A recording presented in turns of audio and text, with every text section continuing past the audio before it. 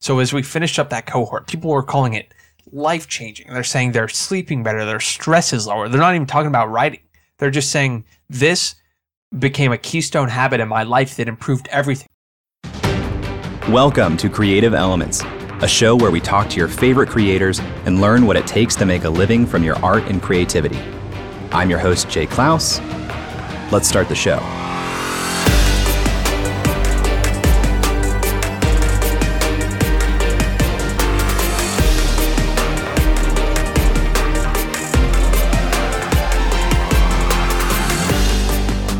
Hello.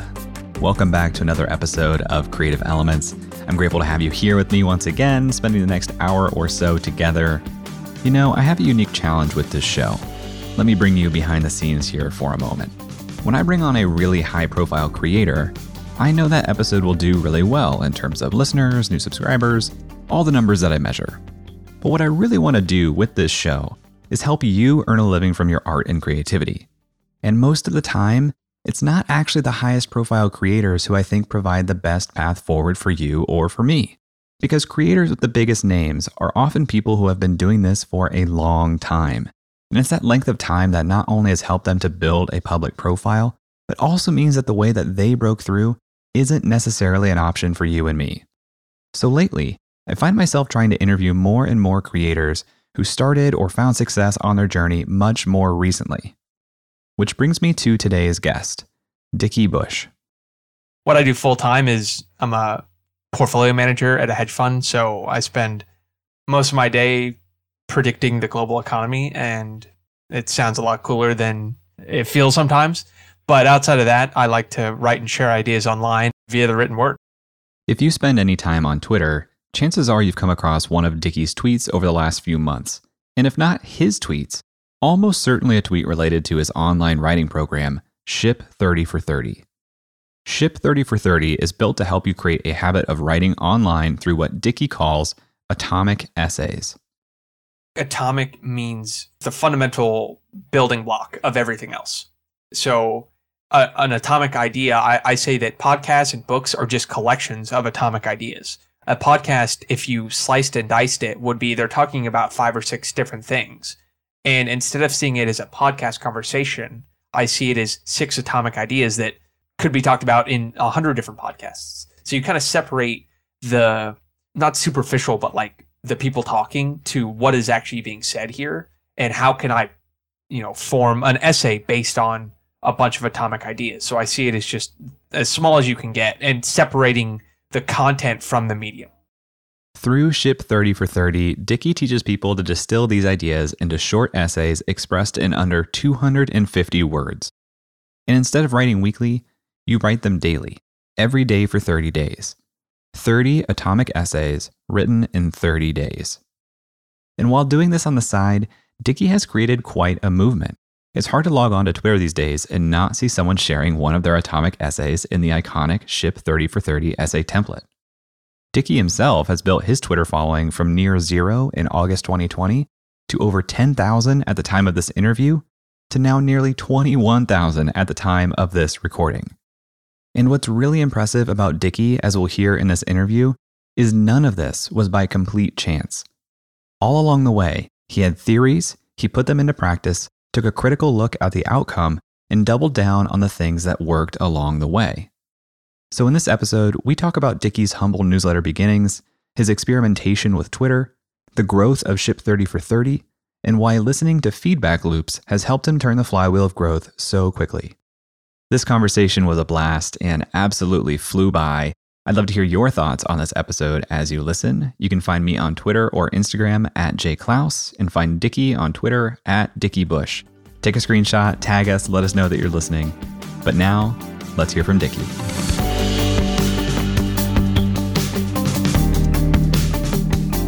So I've graduated from college 2 years ago and went right into finance. And so I was a financial engineering and computer science major in college, and was actually the last thing I wanted to do was write, interestingly enough.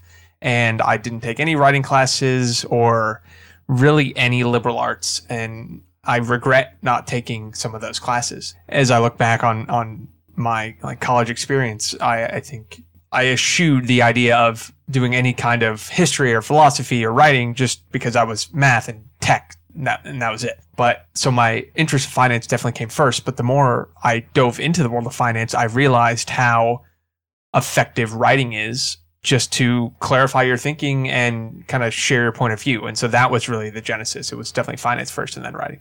Tell me more about that. How does writing help clarify your thinking in a financial world?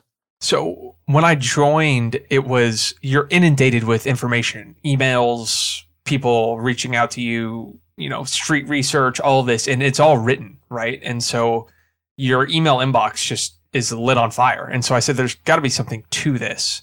And the more I kind of dug into it, it was writing is the only way to take all of that information and put it back out to see what either is sticking or what makes sense. And so I started, as I was consuming all this information, both in the real world from podcasts and books and things like that, but also in what I did full time, it was like this unifying feeling of the only way I can start to understand these things is when I write them down. And so that was still to this day, the reason I write anything is usually it may come off that I understand it, but it's really for me to understand it myself.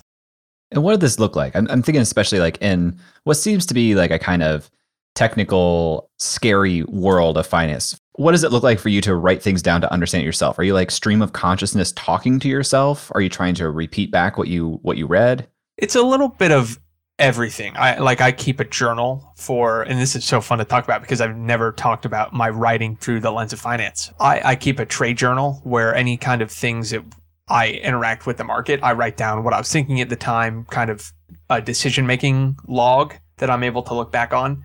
I have basically, and this is the same for writing what I mostly write about versus what I write about at work, it's finding a forcing function to force you to understand that information. And so I write an internal newsletter that I send off to people there where every Friday I kind of summarize what happened that week.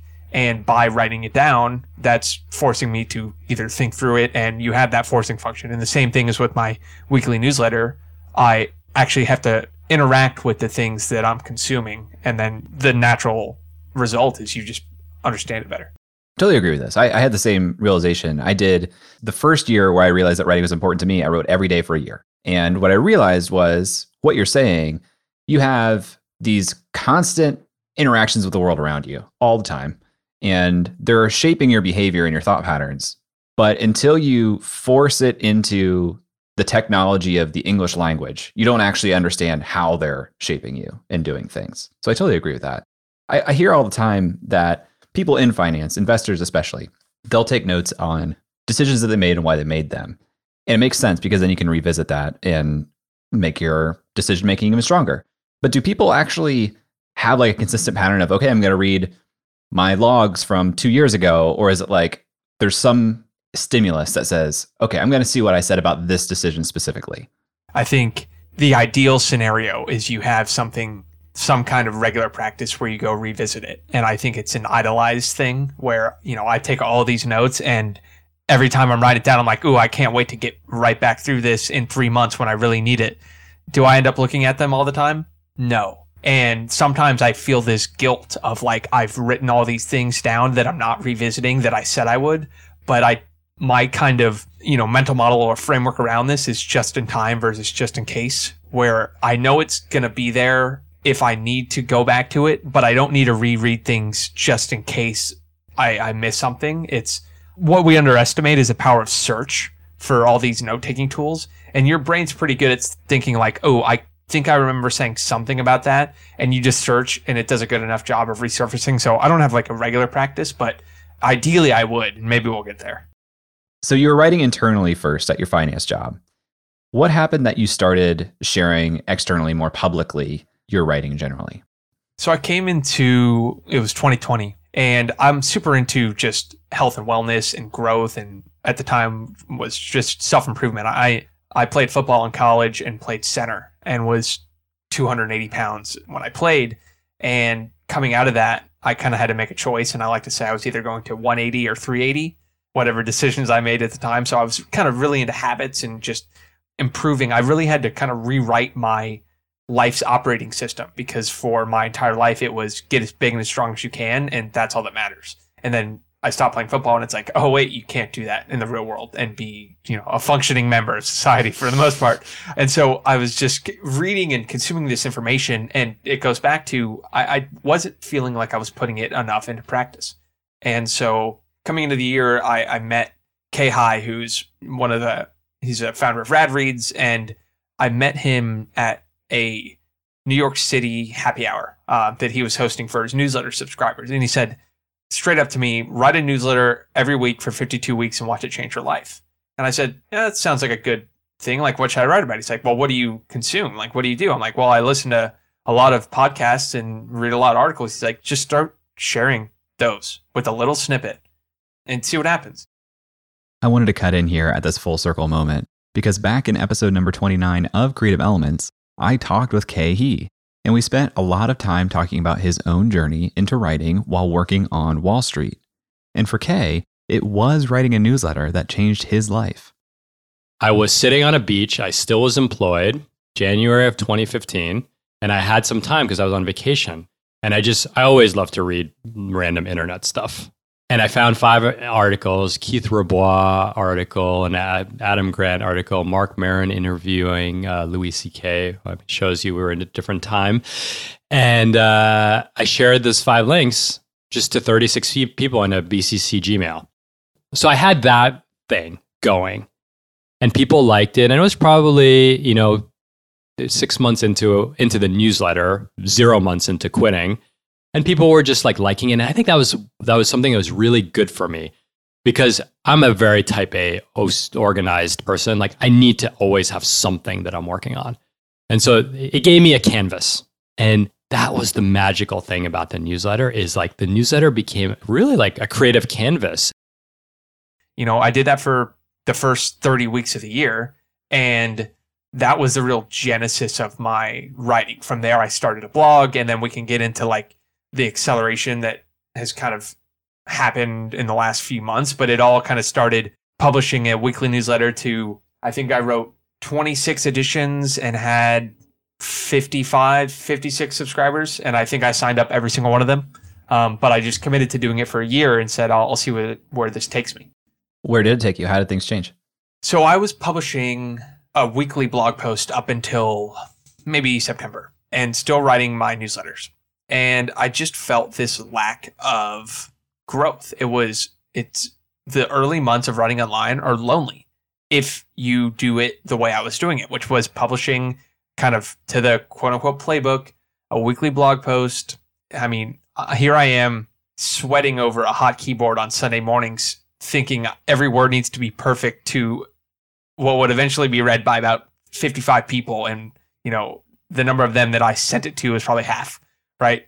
And so it's this idea of I was just kind of frustrated in August where I got frustrated and I said, I have all these things that I think I want to write about. And I have all these things that I think people want to read about, but I have no clue because I don't have any data or any feedback. So I stopped publishing so much on my blog and said, I'm just going to start sharing ideas on Twitter. And Twitter to me is the ultimate idea refinery where you share one idea. Everyone will forget about it if it's not any good, but people will interact with it if it is good. So you can just share a ton of ideas and get immediate feedback. So that's what I started doing. I said, okay, in August, I'm going to tweet 30 times a week on whatever I was interested in. And at the time it was, health, relationships, wealth, values, habits, those kind of things.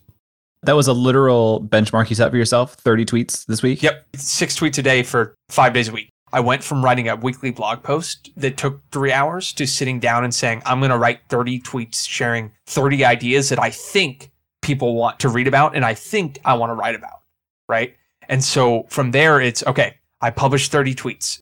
One more clarification. And was this like, hey, I'm thinking about writing about this? No, it was more of the kind of the platitude style tweets where it's like you try to distill an idea. Like I would talk about what a good morning routine looks like or how to be consistent in your relationships, things like that, like little nuggets of value that people scroll across and say, oh, that's useful.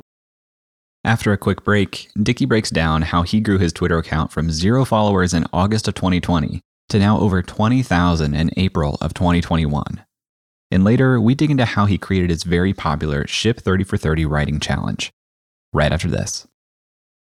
If you know me, you know how much I believe in memberships. My membership is the core of my business, and earning an income directly from your audience is one of the most sustainable ways for you to become a professional creator too. So I want to tell you about today's sponsor, Uscreen. Uscreen is a beautiful all-in-one platform that helps content creators earn a living from their videos by unlocking predictable, recurring revenue. You can host private live streams for your members, build an on-demand catalog of premium content, and Uscreen gives you a community hub to interact with your members too. They can access your community from their mobile phone, so your membership is right there in their pocket. With a Uscreen account, you get video hosting, an out-of-the-box website, full payment and subscription management, and plenty of third-party integrations too. And Uscreen makes it easy to get set up. You get access to powerful website themes that are fully brandable with no coding skills required. Uscreen will even provide a dedicated success manager for you. Just about anyone that wants to make money from their content can do it with Uscreen. It's perfect for coaches, authors, influencers, and entrepreneurs in just about any niche. Right now, Uscreen is used by creators in fitness, education, news, kids entertainment, and more. That includes Yoga with Adriene and Creator Now, just to name a couple. Uscreen is the platform for building a video membership site that is great for generating a sustainable income for professional creators. If you create video content for your audience, I highly recommend checking it out. If you're interested in learning more about Uscreen, visit uscreen.link/J. That's uscreen.link/J, and let them know that I sent you. This episode is sponsored by Podcast Movement. For the past decade, Podcast Movement has organized the world's largest gathering of podcasters, featuring thousands of attendees, hundreds of breakout sessions, panels, and workshops, plus the largest trade show in podcasting. Podcast Movement helps podcasters of all experience levels create, grow, and profit from their show. It's suitable for beginners, but you'll also have the opportunity to meet some of the biggest names in the industry. I've been to several Podcast Movement events, and not only is the programming incredible, but the culture and vibe are incredible too. It attracts thoughtful, empathetic, and collaborative people, which makes sense when you think about the medium of podcasting. Podcast Movement hosts 2 events per year. The first just wrapped up, but their flagship conference is happening August 19th through the 22nd in Washington, D.C. Attendees have the freedom to choose their own adventure across several different stages throughout the 4-day event, not to mention dozens of amazing networking events, parties, and the expo hall floor. Tracks include podcast creation, video and live streaming, industry professional, plus several stages of curated programming from some of the top companies in podcasting. It's truly a unique event, and if you are a podcaster, I cannot recommend it enough. Right now, tickets are available at super duper early bird pricing. And as a Creator Science listener, you can save $50 on top of that by visiting podcastmovement.com/science. That's podcastmovement.com/science. Welcome back to my conversation with Dickie Bush. When we left off, Dickie told us that he had set his own benchmark of 30 tweets per week. 6 tweets per day may not sound like much, but if you've ever tried it, you probably realize how quickly you may run out of ideas. So I wondered how Dickie kept up with that pace of creating new ideas, and his answer was pretty ingenious. Well, I take the 5 areas I'm interested in, which was health, wealth, relationships, content creation, and then just regular personal growth. And I had these like 6 or 7 values that have been fundamental to me, which are consistency, leverage, efficiency, momentum, things like that. And I just had a random number generator, and I would pair up random pairs and then force myself to write on it. So I eliminated this creative created this creative constraint and said, okay, you have these 2, you're going to write on it. And what I did was I wrote every single one of them down in a Notion database, shared all 30 of them. And then at the end of the first week, I came back and said, which one of these ideas, 1, did I enjoy sharing? And 2, did people interact with? And I had, at the same time, to kind of get more eyeballs on what I was tweeting, I was summarizing every single podcast episode I listened to into a thread. And that would take me an extra 45 minutes every time. But I went from 0 followers at the beginning of August to 600 at the end of August, right? So I had more eyeballs on these ideas, right? I accelerated a little bit because I had a thread get picked up by Naval. And then just like that, the feedback loop rapidly accelerates, right? I have twice as many eyeballs share the ideas, etc. Were you batch creating the tweets and then you kind of schedule them out or put them out 6 a day for 5 days? Exactly. That's exactly what I did. And that was my sacred writing process for those 6 weeks. It really was, where I sat down for 2 hours on Sunday and I wrote them out. And because of what I do full time, I just couldn't spend all day on Twitter just for distraction purposes. So I just kind of scheduled them off and then came back I check in throughout the day, etc. But I couldn't be creative on what I was interested in sharing about on Twitter as much during the day. So yeah, I just scheduled them. Going from like 0 to 600 followers probably was like life-changing in a way. And I imagine it didn't happen immediately upon, the first couple of weeks, right? So there's probably a point in time where you're like, am I shouting into the void even on this strategy? How long did you give yourself for this strategy of 30 tweets a week to know if it was working? I actually started a new Twitter account on August 1st. And the reason I did that, and this is kind of tactical, but I was using a Twitter account that was 10 years old. And my social graph was all my friends from high school who were no longer using Twitter. And part of kind of the social discovery algorithm is who interacts with your stuff, who you're tagged with, all that. And so when you went to my profile and you said, who is this person like? It was 10 inactive accounts. So there was no way I was going to hitch on to any kind of organic growth. So I started a new account in August and had some small following come over.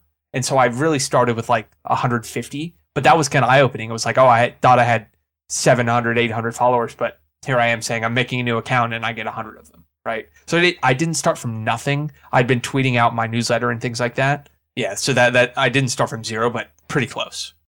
I got lucky. I got very lucky. So here's basically what happened was I did it for 4 weeks and I knew I was going to do it for at least a month. And I'm coming up at the end of the month. It's the end of August. And what I did was just sorted the tweets by likes and said, what happened here? Like what ideas were interesting? But at the same time, I wrote a thread on Balaji Srinivasan. And so I think it's my most popular thread. I think it has 2,000 or 3,000 likes on it. And it was just the way he sees the world. I listened to him on one podcast, and instead of summarizing one episode, I listened to 5 and then put all his worldview together. And I tweeted out at 7 p.m. I went to bed, woke up, Naval had liked it, and I went from 600 to 1,300 Twitter followers and from 300 to 700 newsletter subscribers because I put my newsletter at the bottom. And so I like to say it took me 35 weeks to go to 200 newsletter subscribers and 12 hours to triple from there. So I definitely got lucky kind of with one of those threads. But I say I got lucky, but I wrote 25 threads before that got no engagement, right? So it's lucky when it shows up, but it comes from that consistency. And threads are no joke. You said it took you 45 minutes each. And that's what hangs me up all the time because I'm like, okay, I know I can write and I know I can take some of the stuff that's more long form and craft it into a native tweet. Or even my own podcast episodes, I could turn into tweets and make something useful. But it takes so much time. How do you do it? I got very good at taking notes, listening to podcasts at 2 times speed on a morning walk. And it's a knack that I developed. But when you have the lens of I'm turning this into 6 tweets, podcasts kind of change how you listen to them. You stop listening for a conversation and you start listening for kind of atomic ideas that can fit in one tweet. And as I would listen to it, I'd say, oh, that's one, 3 bullet points underneath, boom, that's a draft of a tweet. I can craft that later, right? So it was kind of, I really enjoy taking just long walks. And so it was finding a way to kind of write while I did that. Saved me a lot of time. So you're having this success with your Twitter strategy. How did your writing strategy change then outside of Twitter? So I saw the beauty of having a tight feedback loop for sharing ideas. And so I actually wasn't writing blog posts during that month of August and September. And what I realized when I came back was I'd been writing these long form posts on things that I wasn't even sure if I wanted to write about.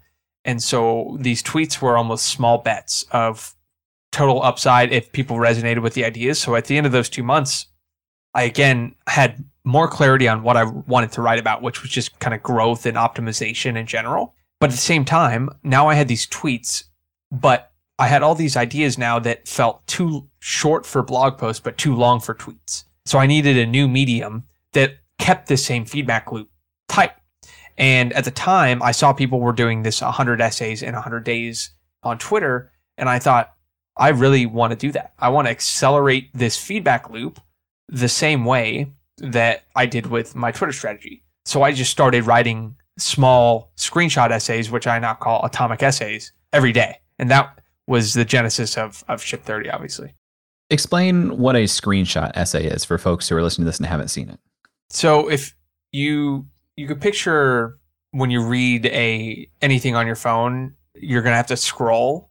But on Twitter, you can't consume content that you scroll through, like, because a thread, it's not very continuous and they're supposed to be small. But you can use kind of either Figma or Canva and create what we call an atomic essay template.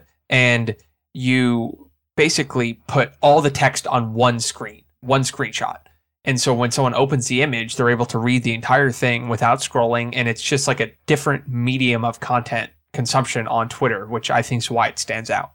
Yeah, it's really interesting. And you doing that and the folks that you worked with through Ship 30 for 30 doing that is the first that I really saw it across the platform. And it seems kind of counterintuitive, right? Because Twitter is really optimized for written text. And even threads were introduced to say, okay, we'll give you more space for this. So it's surprising to me how well the algorithm seems to favor an image that is almost wholly text. So I think it stops people in their tracks a little bit. And I think that's what it breaks up the straight text narrative, or kind of whatever you are when you're on Twitter. It's same thing. And like you can just scroll through everything and not pay attention to it. What atomic essays do is it just kind of breaks up the monotony of Twitter. And at the same time, you can learn how to be a copywriter as well, because you are getting someone to first stop scrolling and then to click on your essay and then read it. Right. So it's like this 3-pronged process for improving as a writer that you get to do all in one. So that, part of it is, I wrote a great essay, but now I need to make sure people read it, because it's easy to scroll right past something on Twitter. And I think people do plenty on, right? So it's kind of a 2-part game there. So you were doing this yourself for your account. Did you make yourself your own Figma template? So I was using just taking a screenshot of a text editor. And from there, it was like day 7. And I realized I could not do this anymore. It was hard to write and publish every day. And I'd been a big studier of James Clear and Atomic Habits, and I knew the one thing that makes habits easier is community accountability. So I said, I need to find some other people to do this with me, which was the genesis of Ship 30. And how did you find those first handful of people, or how did you approach them and tell them about this idea? So I spun up this was really, okay, I need to find people to write with me. How do I do this? And I spun up a landing page, a type form, and I said, Ship 30 for 30, join me on a 30-day writing challenge. Didn't say like, I just need you to write with me. It was, okay, I think people are going to be interested in this, because people kind of resonated with the few essays that I had shared already. And then, so I put out that email form, and a couple people picked it up. And I'm in Compound Writing, which is a writers group, and they put it in their newsletter like, this is a cool idea as well. And we had like 285 email signups in the first 2 days. And I said, okay, this is going to be a lot more than I thought, but we're clearly onto something. So we got started. 3 days later, we were going. We just spun it up, threw everyone in a Slack channel and said, go. Who's we? Me. Well, I guess we is me. I kind of spearheaded just I guess I'm just talking in the second person too much, but I spun up a Slack channel and threw everyone in it and said, okay, here's the challenge. We're doing every day for 30 days. And we were just kind of off and running. And that was an instrumental process, was just having that first cohort of people, because I learned so much about, okay, what does it actually mean to run a community? What's it mean to build a writing habit? What are these people actually struggling with? And this goes back to the feedback loops. I got insane amount of data of like, what do people actually struggle with here? And then from there, we just kind of kept building. It sounds like that first cohort was just like a free community. Hey, who wants to do this with me, right? So it was $50 and you got your money back if you completed the challenge. And so that was the original, and which was an absolute nightmare to deal with logistically of like, okay, I believe you, like, I'll send you your PayPal back. I'm using like a PayPal pool trying to do all this thing, super things that didn't scale. But I mean, we had 60 something people and I'm like dealing with PayPals and all this and just not what I needed to be doing at the time, but it worked out. And I think we had half the people complete the challenge, which is good. When we come back, Dickie talks about the next steps he took with Ship 30 for 30 and how it's grown to nearly 300 members within each cohort. So stick around and we'll be right back. Welcome back. With his first ever cohort of Ship 30 for 30, Dickie's feedback loop was beginning to tell him that something was working. After all, half of the people involved finished the intense 30-day challenge. So it was clearly we were onto something. And I witnessed the power of writing every day for 30 days, both personally and seeing it in other people. So as we finished up that cohort, people were calling it life-changing. They're saying they're sleeping better, their stress is lower. They're not even talking about writing. They're just saying this became a keystone habit in my life that improved everything. Someone wrote me a message and saying my relationship with my wife is better because of this. I said, whoa, this clearly transcends this whole thing. And so I felt very passionate right away of I need to get more people to do this. So from there it was, okay, we're onto something. I just need to get this out in front of more people. And I went on just a content binge and took my atomic essay. Instead of writing atomic essays every day during that time, I wrote threads, which got a little bit more engagement and you're able to kind of link things together a little better. And I wrote 20 threads in 2 weeks on how to build a writing habit, why you should start writing online, what the biggest struggles were. I got really good at kind of pointing out the problem of, okay, what is it that they struggle with? Consistency, finding people to do it with them, thinking that every piece of content has to change the world. All those things that you just kind of talk about and get in the conversation that people are having with themselves of, oh, that's exactly what I'm struggling with. And then you kind of we positioned Ship 30 as a solution and solved all of those problems that early writers face. Well, right after the end of the first cohort, did you say to yourself, this is going to become a paid product? Or did you say, this is interesting, I'm going to think about this for a while, I'm going to go back to writing on my own? Like, how did you come to the decision to do another cohort and name the thing and those bigger decisions? I think it was people wanted to keep going.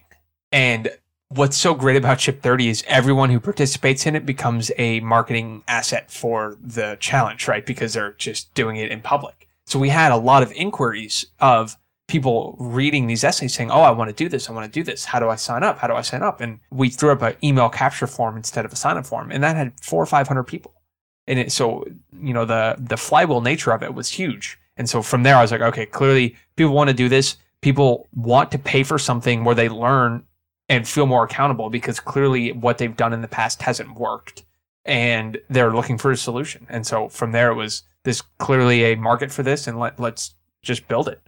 This nature of customers being your best marketers also because they're doing this in public is one of the most remarkable aspects about this as like a business and as a product, as I see it. Was that predictable to you? Did you design that in, or was that just kind of like a pleasant surprise? It was almost a realization when I started the next cohort, seeing how many people found out about it just from people doing the challenge. And I said, okay, there's clearly a bit of a flywheel here where the more people that do it, the more people that are successful, they're going to share it. There's success stories. And so it was kind of a, whoa, I didn't mean or intentionally create it. But when I saw it, I said, okay, there's clearly a flywheel in motion here. As you have more cohorts, what has the growth in enrollments been like?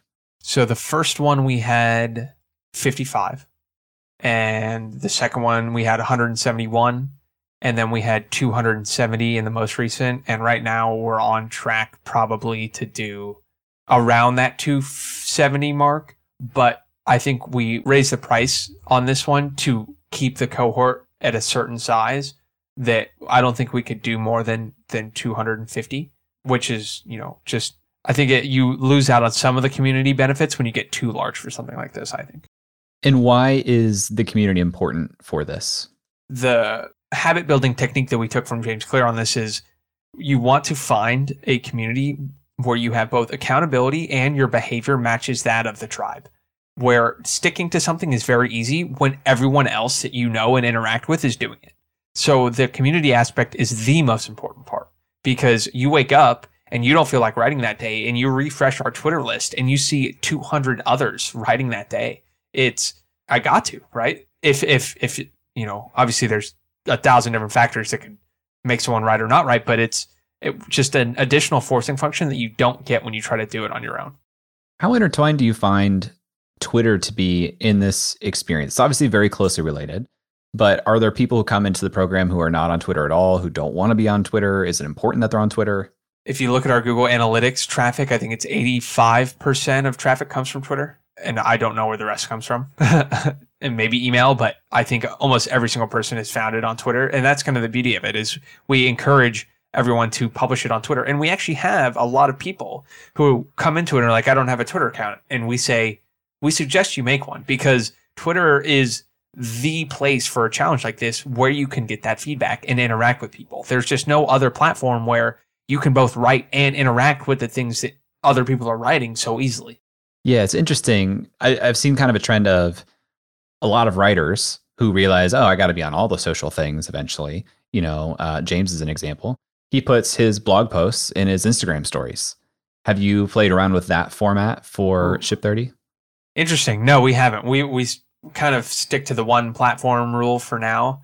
And I think it's interesting to see James Clear. I think James Clear went to Instagram because he had almost 1 million subscribers and was running out of room on the other mediums. I think we have plenty of room to keep tackling Twitter for now, but Instagram could be interesting. But I like to say Twitter is show me your mind kind of thing, where more conducive to ideas and less, I would probably scroll past a lot of atomic essays on Instagram. As a Ship30 cohort is progressing, what are you looking at or measuring to know how well it's going, or when to intervene, or how to intervene? So we have a couple things we look at. The first is engagement in the Circle community. We use Circle to manage the community, and it shows you everything like number of DMs sent, number of active users. We have the number of active users that come onto our atomicessays.com website to publish their essays. And we really just look for those to either, look, there's going to be some natural kind of fall off. And we try to do everything we can to give people the resources of, if they're struggling, here are some prompts to use. Or if you're struggling, lean on your accountability partner. But there's naturally going to be some things. But our goal is to have as many people complete it. And what we bookmarked just this last week, which is day 15, out of 260, we counted roughly 160 in our Twitter list that we're still publishing, which I felt pretty good about. It's about 60%. And then we are encouraging people to kind of get back in for these last 2 weeks if you've fallen off, which we've already seen some success with. You're still saying we. You still mean you? So recently, I partnered with Nicholas Cole, who is one of the most prolific online writers across all platforms. He's been a top writer on Quora, on Medium. Is really a pioneer in the online writing space. And so I partnered with him at the beginning of this most recent cohort. We were introduced to one another, and then he joined Ship30 and started doing it and said, wow, this is awesome. And we kind of started talking. He has a book called The Art and Business of Online Writing, and he is far more versed than I am on the ins and outs of writing online. Whereas I am sharing mistakes and lessons that I wish I knew just a year ago. And that, I think, is some of the beauty of the internet, where you don't have to be a master or an expert to teach people. You have a natural audience of people who are just a year behind you on your journey, and you can share tons of wisdom with them. And the thing about the internet is, if you solve one person's problem, you're going to solve thousands. And so Cole, what he's doing is launching a follow-on writing course to Ship30 for 30 called Write the Ship, which is far more focused on actually writing and distribution and attention grabbing. And kind of, we say that if Ship30 for 30 is getting your ship going, you can't steer a stationary ship. So you need to build that writing habit. And then once you're kind of churning then and getting feedback and you have data and you understand maybe this is what I want to write about, then you can focus on the quality of the content, which is what Write the Ship is going to do. How did you know that, or why did you decide that a partnership was the right direction? I feel like a lot of people in your shoes may have been kind of afraid to let somebody else into the thing that they had made and kind of felt like maybe they'd gotten lightning in a bottle. So I knew that there was no way I was going to be able to teach anything beyond Ship30 for 30 on the writing side. It was just an awareness that, I am a average writer, screamingly average, and I can't wait to learn more from Cole. But I'm good at communicating problems and sharing lessons with people, right? So I knew from there it was, what would I really want if I were in these same shoes of, I just completed a 30-day writing challenge. Now show me how the internet works. Now show me how you can repurpose content. Show me how to gain more data from what I'm doing. Show me how to create a library of content. All that kind of stuff I wouldn't be able to share or do anything with. So it would be like you go through Ship 30 for 30 and then you just stop. And there's nothing following up from there. So I really wanted to build a follow-on, and that was just the ideal partnership.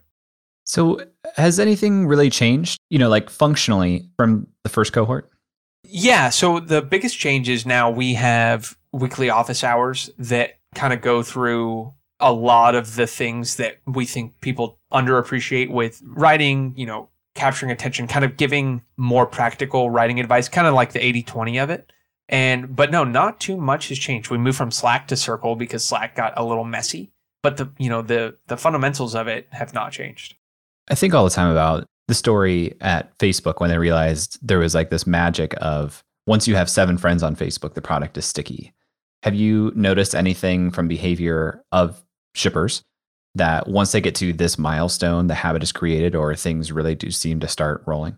I do think that there is a lot of the amount of feedback and engagement you get early on, where if you write 2 or 3 essays in the beginning that kind of hit home runs, and people in Ship 30 that start out with small but not zero following are definitely at an advantage where they're just kind of steps ahead in that feedback loop. And, part of what we say is don't think about growth so linearly. You have to think in kind of doubling terms, and going from 2 to 4 to 8 to 16 followers can feel very slow. But when you realize it's a doubling time, if you're at 600 versus 16, you're just like 4 or 5 doubles away.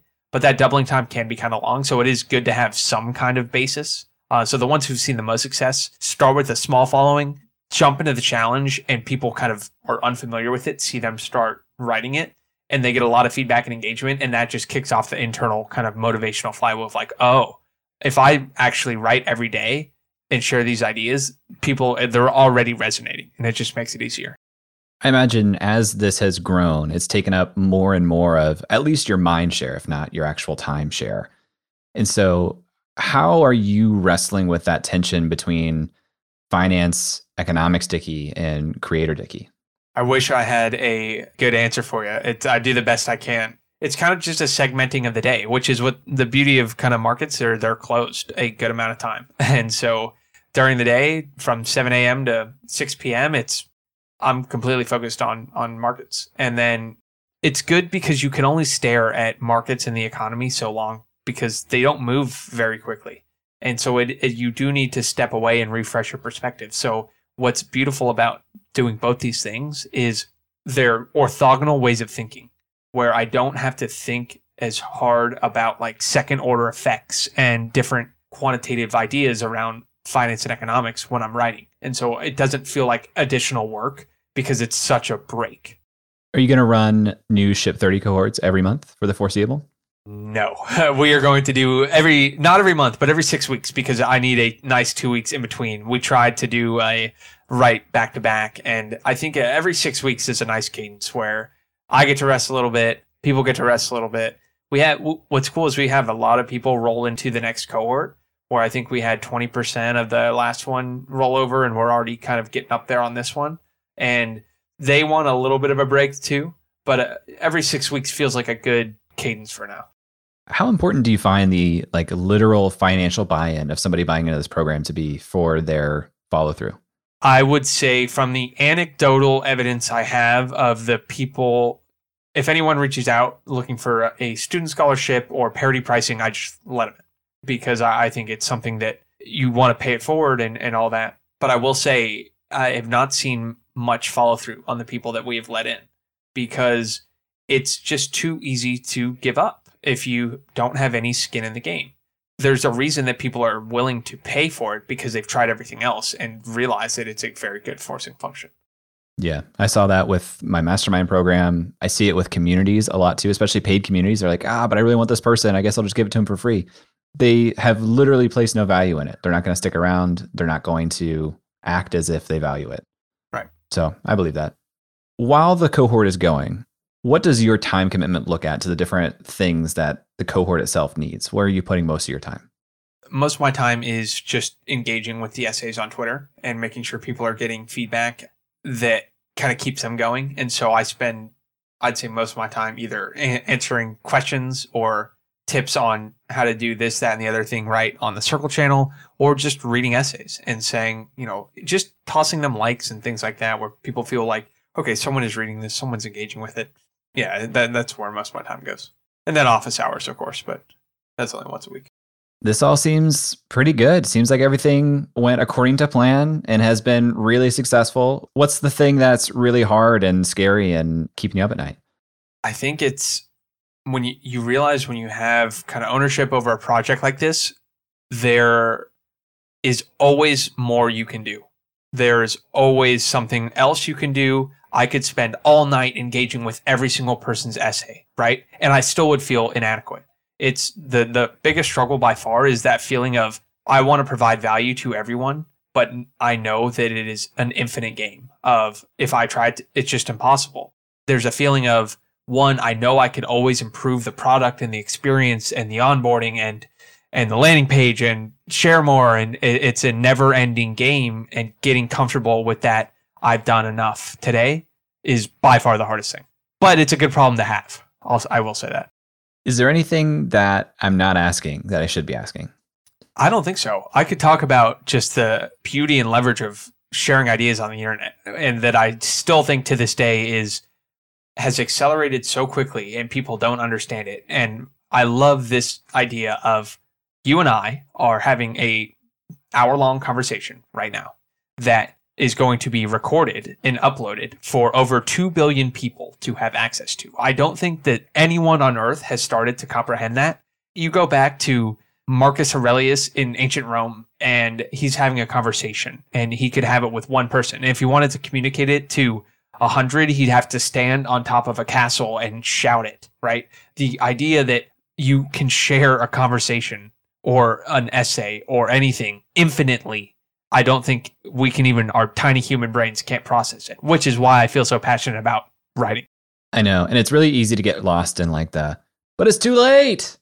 What do you tell people who are like, is it too late? And do I need to get more specific in what I'm writing? What would you say to those people out there thinking about starting a writing habit? So the first one, I would say, ask 100 of your high school friends if they're writing online, and I bet you get 5, maybe. And so that's the first one, is what you think is it's too late. It's not even close. We're in the first inning. We're seriously in the first inning of I think, creators online sharing ideas and recognizing, I love this idea from James Clear of writing is leadership at scale, where nothing will transcend kind of if you have a good set of ideas and a unique experience and you aren't sharing that online, you're missing out on this unbelievable amount of kind of distribution. And as for niching down, I think you want to delay that as long as you can, because you don't know what you want to write about and you don't know what people want to read. And this goes back to the feedback loop. You want to share a ton of ideas, see what resonates with you and with others. And that's an overlapping Venn diagram. You dive into that Venn diagram and say, okay, you start with 1,000 ideas. You find the 100 that resonate with you and others, and you dive in. And then you share those 100. And from that, 10 will resonate with you and resonate with others. And then you dive into those 10. And then you share those 10, you find 3, and then who knows how long that process takes. But once you kind of have 3 or 4 core ideas, you find a way to say them in 1,000 different ways. So don't worry too much about niching down in the beginning, because you don't know what the market wants and you don't know what you want. And so just get started.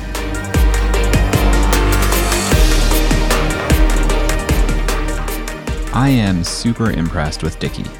With nearly 300 members in each cohort of Ship 30 for 30 and a price point of nearly $200 per person, you don't have to study the financial markets to see how quickly that adds up.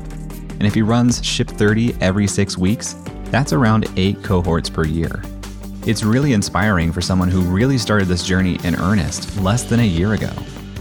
And yet you can hear from his demeanor in this interview, this is a really humble guy. Not only that, but he's genuinely trying to serve as many people as he can.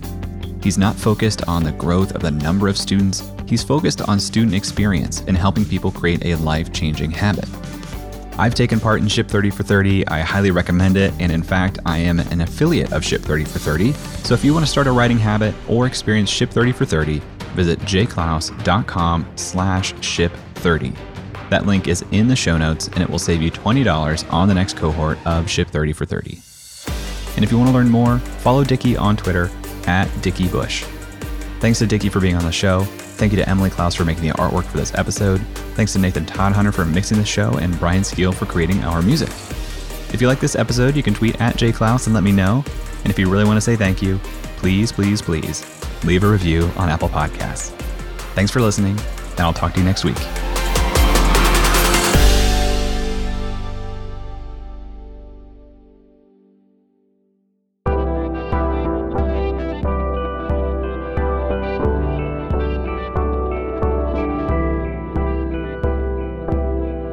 The Podglomerate, a sonic universe.